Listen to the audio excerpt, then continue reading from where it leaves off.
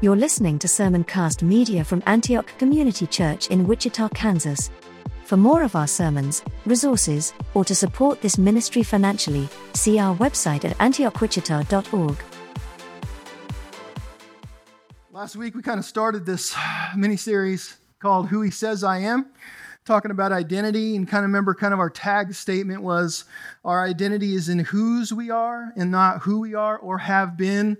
We are who He says we are. Now, think about this. Identity, it seems like this simplistic thing that if you've been in church for a long time, maybe you've heard people talk about identity over and over and over again. I'm telling you, and I personally, Rob Danz, need to be reminded over and over and over and over again, say over again, and one more time, over again, need to be reminded about who I am in Christ Jesus and who He is. Here's why.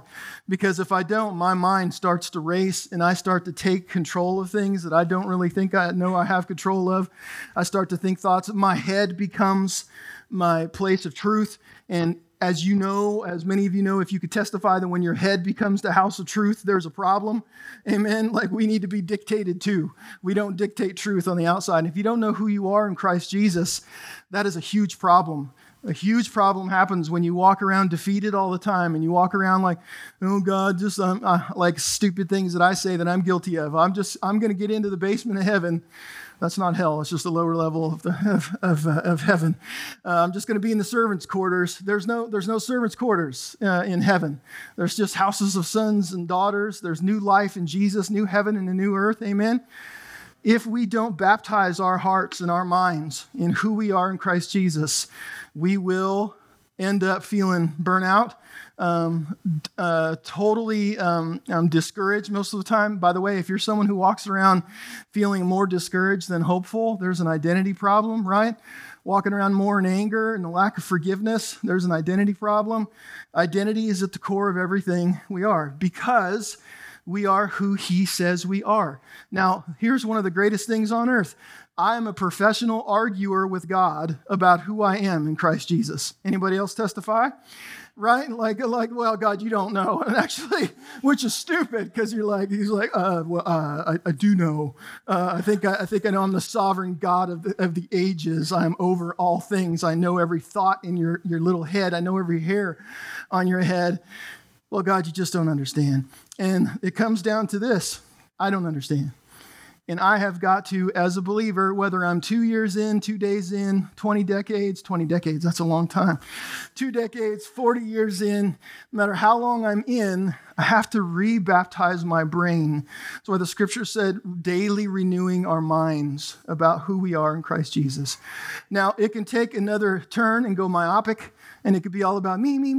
That's not what I'm talking about. Like identity has this twofold thing. One, for people who want to tear themselves down all the time, it means we have to fight literally like Hades to have our mind brought into what the current state of Christ's mind is. And then there's others of us in the world that don't think that we're that bad.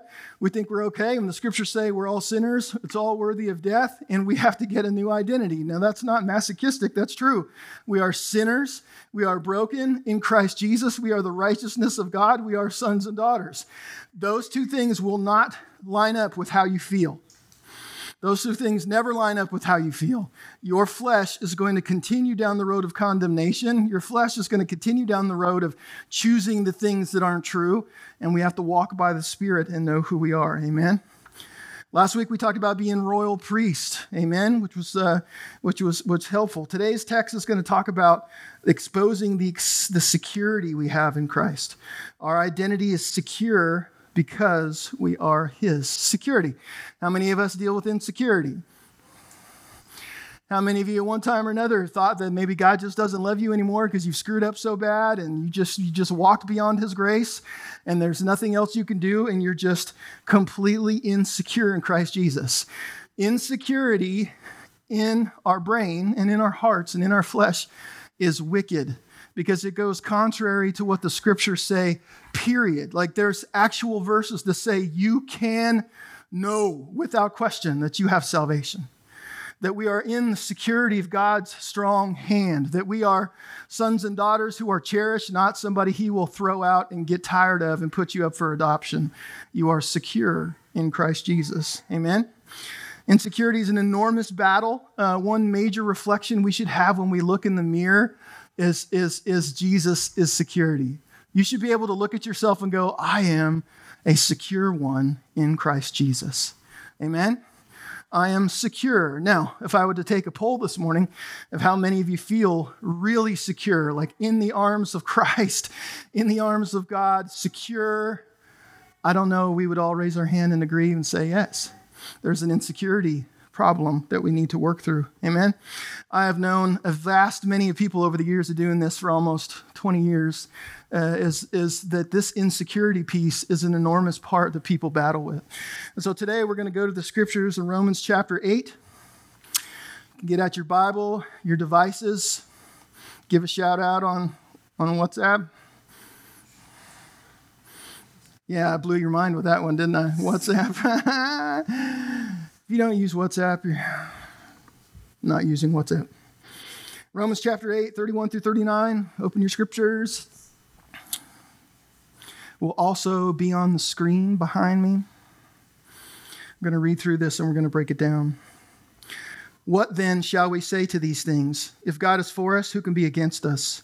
He who did not spare his own son, but gave him up for us all, how will he not also with him graciously give us all things? Who shall bring any charge against God's elect? It is God who justifies. Who is to condemn? Christ Jesus is the one who died, more than that, who was raised, who is at the right hand of God, who indeed is interceding for us. Who shall separate us from the love of Christ? Shall tribulation or distress or persecution or famine or nakedness or danger or sword? As it is written, for your sake we are being killed all day long, but we are regarded as sheep to be slaughtered. And Paul says, no. In all these things we are more than conquerors through him who loved us.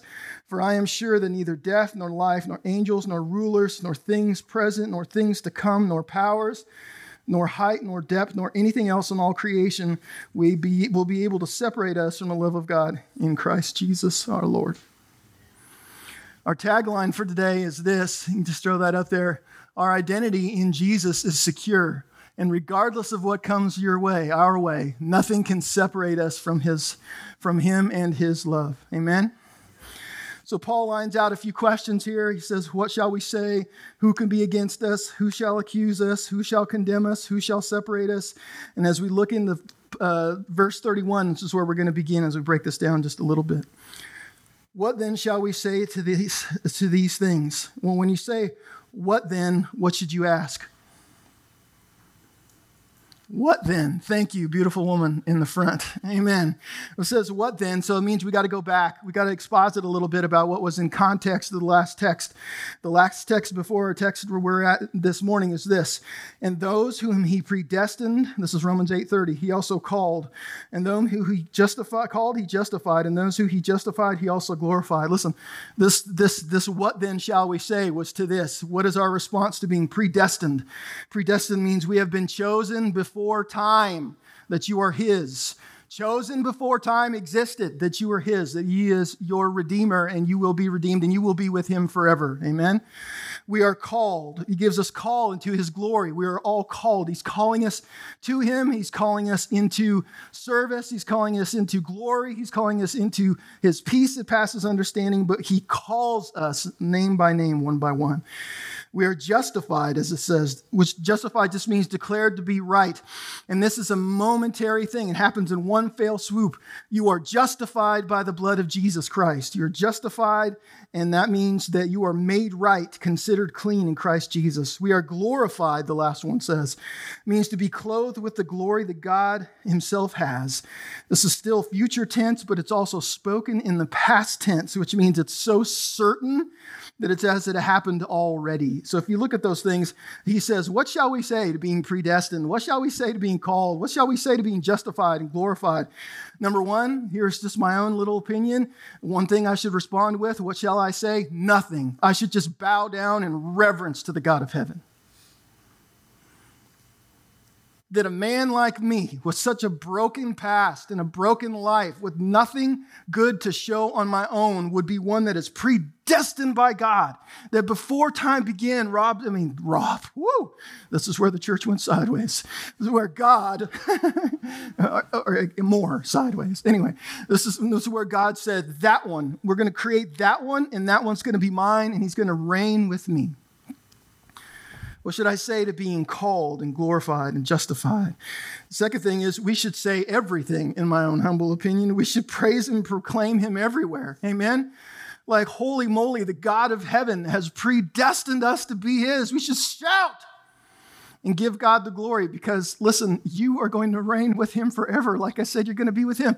There come a moment when you close your eyes for the final time and you open your eyes again, and you're going to be in glory with the Lord God. And until that time, the Holy Spirit of God resides in your heart and your spirit is with you always, making sure that even though we walk through the valley of the shadow of death, we're walking through.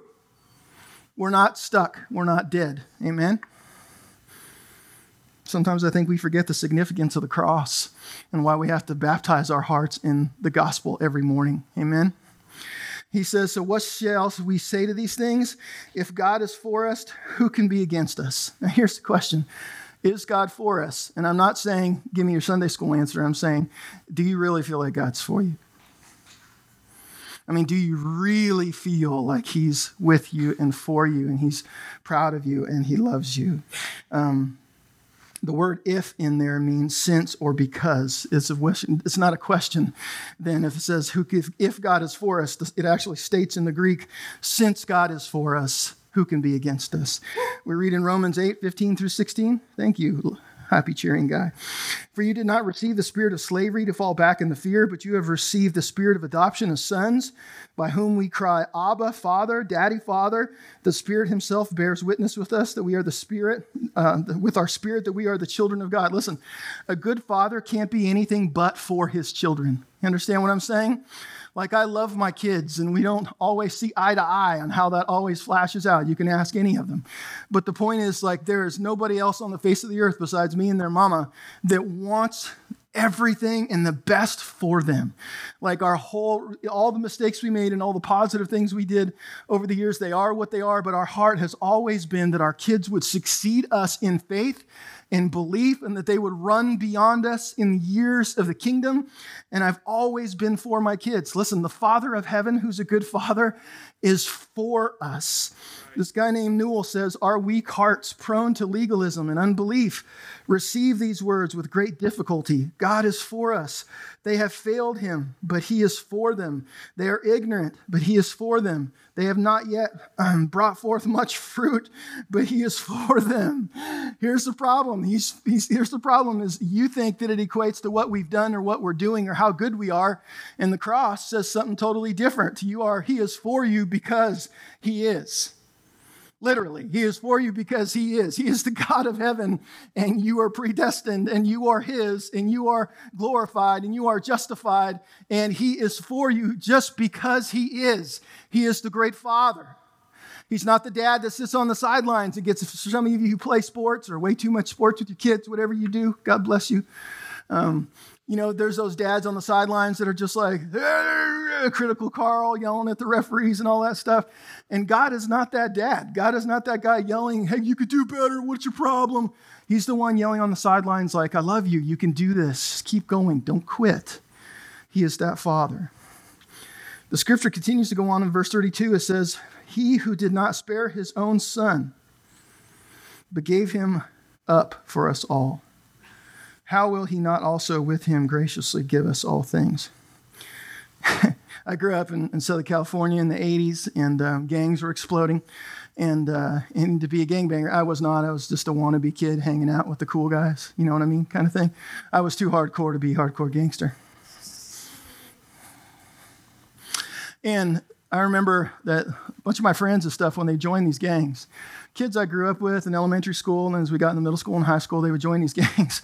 And to prove that they were down, there were things that they had to do, like you had to get jumped in to be part of a gang. And a lot of gangs, we used to have this bury-by thing where these bloods would drive down the street and they would leave their lights off. And if you flashed your lights at them, that was the person you were supposed to shoot, literally, to prove that you were down and you were a gangster and you were down with the clique. That was what you had to do. You had to prove it. When Jen and I got married, she wanted me to prove my love for her. So she made me call all the girls that I ever hung out with and tell them that I was getting married to this beautiful queen. Amen. That's gangster. She wanted me to prove it. And I wasn't saying no. She meant what she said. And so I did. God bless you. Poor all those hearts broken all at one time.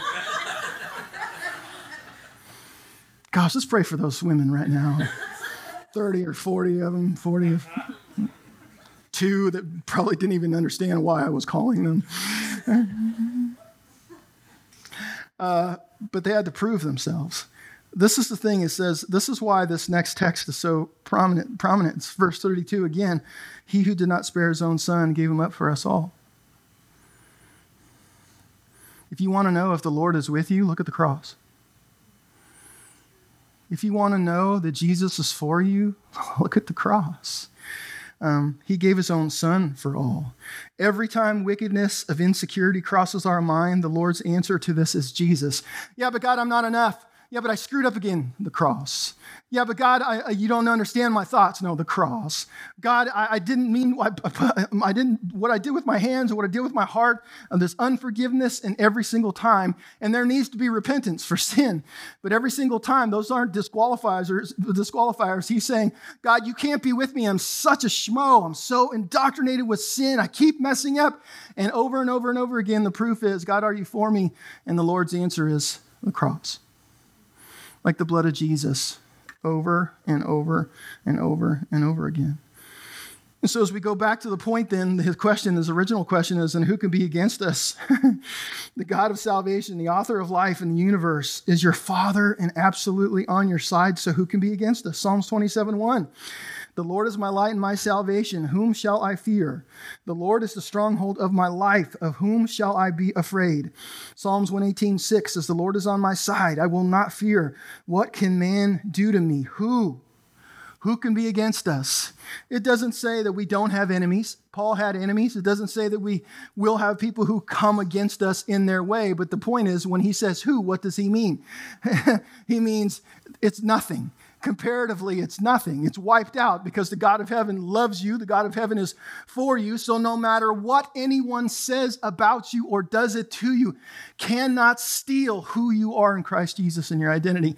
Listen, including yourself. Including yourself and what you say about yourself.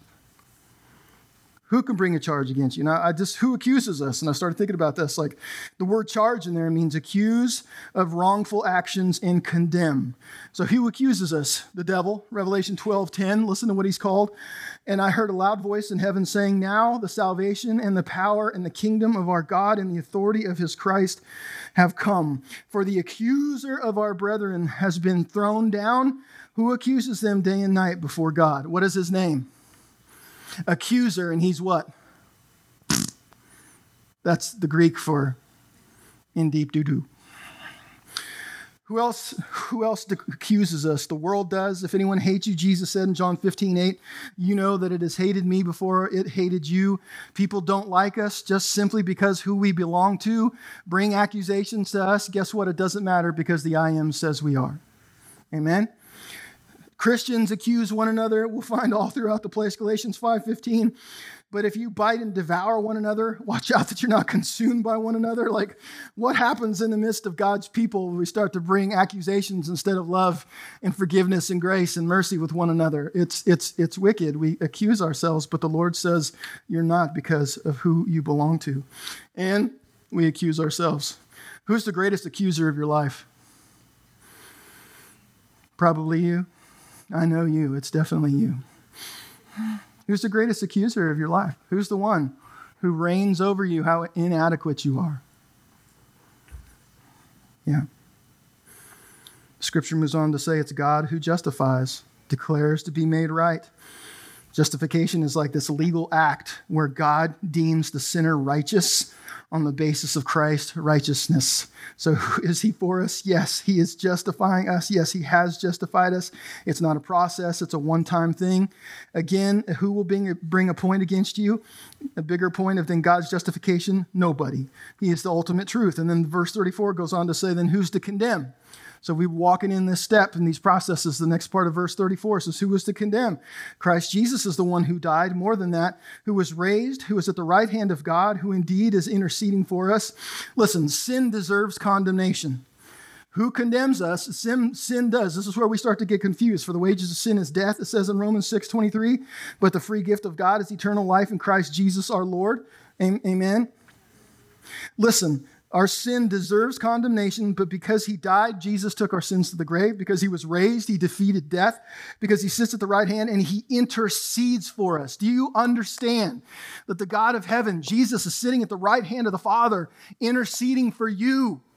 And every time a blemish comes through, Jesus said, blood paid for, blood paid for, blood paid for, over and over and over and over and over and over again.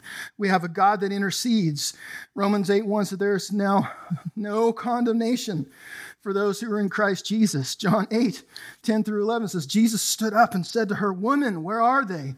Has no one condemned you? She said, no one, Lord. And Jesus said, well, neither do I condemn you. Now go and sin no more. Look at the woman caught in adultery. Think about it for a minute. She's guilty, and they have condemned her. They brought her to Jesus' feet to test him to see if they can stone her or not to kill her. That was the law. She was worthy of death. She was a promiscuous woman, messing around, all this stuff. She got caught in the act. There was no jury that needed to decide. The judgment came. She's guilty. In the words of Jesus, can you imagine a woman that has been caught in condemnation, has grown up her entire life to know that she is deserving of death, and she gets brought to the feet of Messiah by the religious leaders, by a mob. And in it, Jesus says,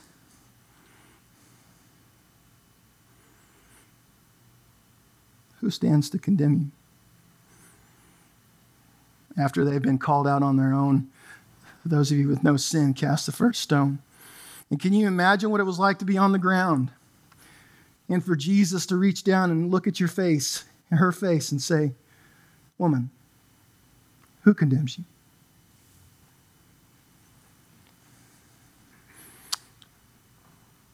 Her answer was no one.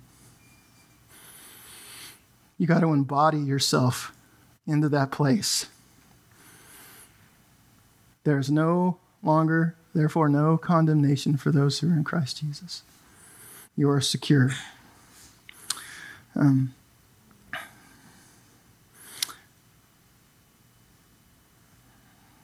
Isaiah 54:17. No weapon that is fashioned against you shall succeed. Not that there's not going to be a weapon. And you shall refute every tongue that rises against you in judgment. This is the heritage of the servants of the Lord, and their vindication from me, declares the Lord. Listen to that. You shall refute every tongue that rises against your judgment. This is the heritage of the servants of the Lord. Amen? Once the ultimate condemnation and sin is done with, everything else is null and void. Amen? Many of us know this, but a lot of us are still living in condemnation, and maybe here's the point of this, is maybe you should knock it off. Maybe we should all take a hard look at the voice that's inside our head continually. Listen, if we're supposed to refute every tongue that rises against us in judgment, as it says in Isaiah 54, like we just read, when was the last time that you refuted in your mind about what you say about yourself? I'm not saying, as we said last week, you have to be Stuart Smalley. You got to put on this fake face. I'm talking about a real baptism of identity of who we really are. God, you are graciously loved. You have been redeemed by the one who already knows you're not good enough. And yet he loved you still. Amen? Verse 35 then says this as we round the corner. Who shall separate us from the love of Christ? Shall tribulation or distress or persecution or famine or nakedness or or danger or sword? The word separate in the Greek means to place a wedge between, and it's also a synonym for amputate. So literally, when you think about that word for a minute, who shall separate, who shall amputate us from the love of God? No one, times 10,000. The only way we walk into separation from God is when we have convinced ourselves in our mind that we have to be separate because he doesn't want anything to do with us. And even then, you're not separate from the love of God. You are avoiding the love of God. You are denying the love of God. But you're not separated from the love of God. Everybody say, no one times 10,000. No, I mean, say it like 10,000 times.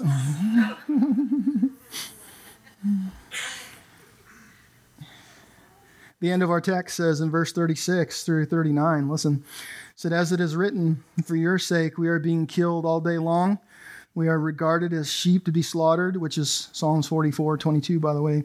No, in all these things we are more than conquerors to him who loved us, for I am sure that neither death, nor life, nor angels, nor rulers, nor things present, nor things to come, nor powers, nor height, nor depth, nor anything else in all of creation will be able to separate us from the love of God in Christ Jesus our Lord. It gives like this laundry list. Number one, death for the believer. Look, death is just a doorway into the fullness of God. Amen? So when we take our last breath, when we fade out on this earth, that is not the end of it. It doesn't separate us from the love of God. Matter of fact, we walk into the fullness of the love of God. Amen? It says life. For some of us, life seems to be more challenging than death. Amen? But there's nothing, when we are alive, that can separate us from the love of God. No matter how difficult, no matter how scary, no matter how separated we feel, we are not separated from the love of God. Angels. Isn't it interesting that he puts angels in there? No matter how strong, if they wanted to, and they rebelled and came against you, you could not be separated from the love of God. Demons. 1 John 4:4. You, dear children, are from God and have overcome them, because the one who is in you is greater than the one who is in the world. I always say this. We always get somebody in here that's got some bad theology on demonology where they're like, they're getting me. And in the end, we have authority in Christ Jesus. I'm not trying to mock. The attack of the enemy is real. The attack of the demonic is real, but we have authority. We have authority over the demonic.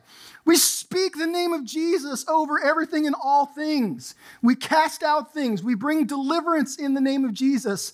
It cannot, no annoying demonic anything can separate you from the love of God. The present, he says, there's nothing happening right now that can move you out of the arms of Jesus. The future, there's nothing that you're going to face in the future that can fracture your relationship with Jesus and his love for you. Powers, every power in the world is subservient to the power of the Almighty God. Height, you can't get higher than him. Depth, there's no valley deep that you're going to go through that God is not there. And anything else in all creation, just in case, Paul just whips that in there just in case he forgot anything. Anything else in creation. Listen, you are inseparable. You are inseparable from the Father. You're inseparable from the Lord, from Jesus and his love, which means you're inseparable from that identity that is secure in him.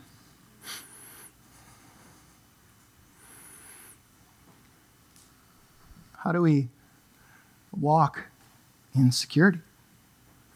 How do we get to a place where we're not always walking around feeling banged up or beat up or like we're not good enough?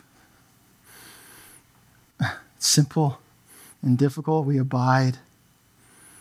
We stay in his presence.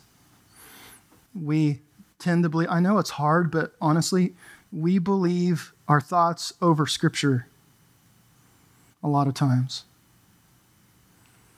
Like somehow in all of the universe, out of the billions of people that have ever been placed on earth, you were the one exception that got away.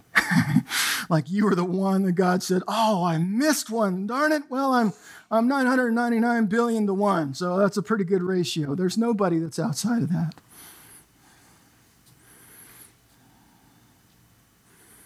And it comes down to renewing our minds daily of how precious you are to him. And that nothing can separate Now, if you feel separated, then it means you have work to do.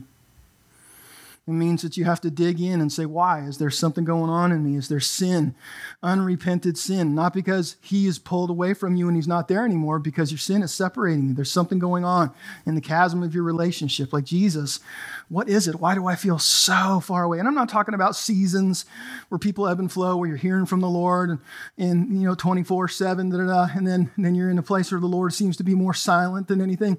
By the way, do you realize that those ebb and flows, those aren't discipline. Those aren't punishment for anything. You understand that? There's something sweet about the still small voice of the Lord, and there's something about the roar of the Lord. They're equally as sweet. Sometimes the Lord just wants us to shut up for a minute. And I say that in the kindest daddy way. Hey, son, shut up. Back to our big boom idea. Our identity in Jesus is secure, and regardless of what comes our way, nothing can separate us from him and his love. Beloved, we are inseparable from the love of God.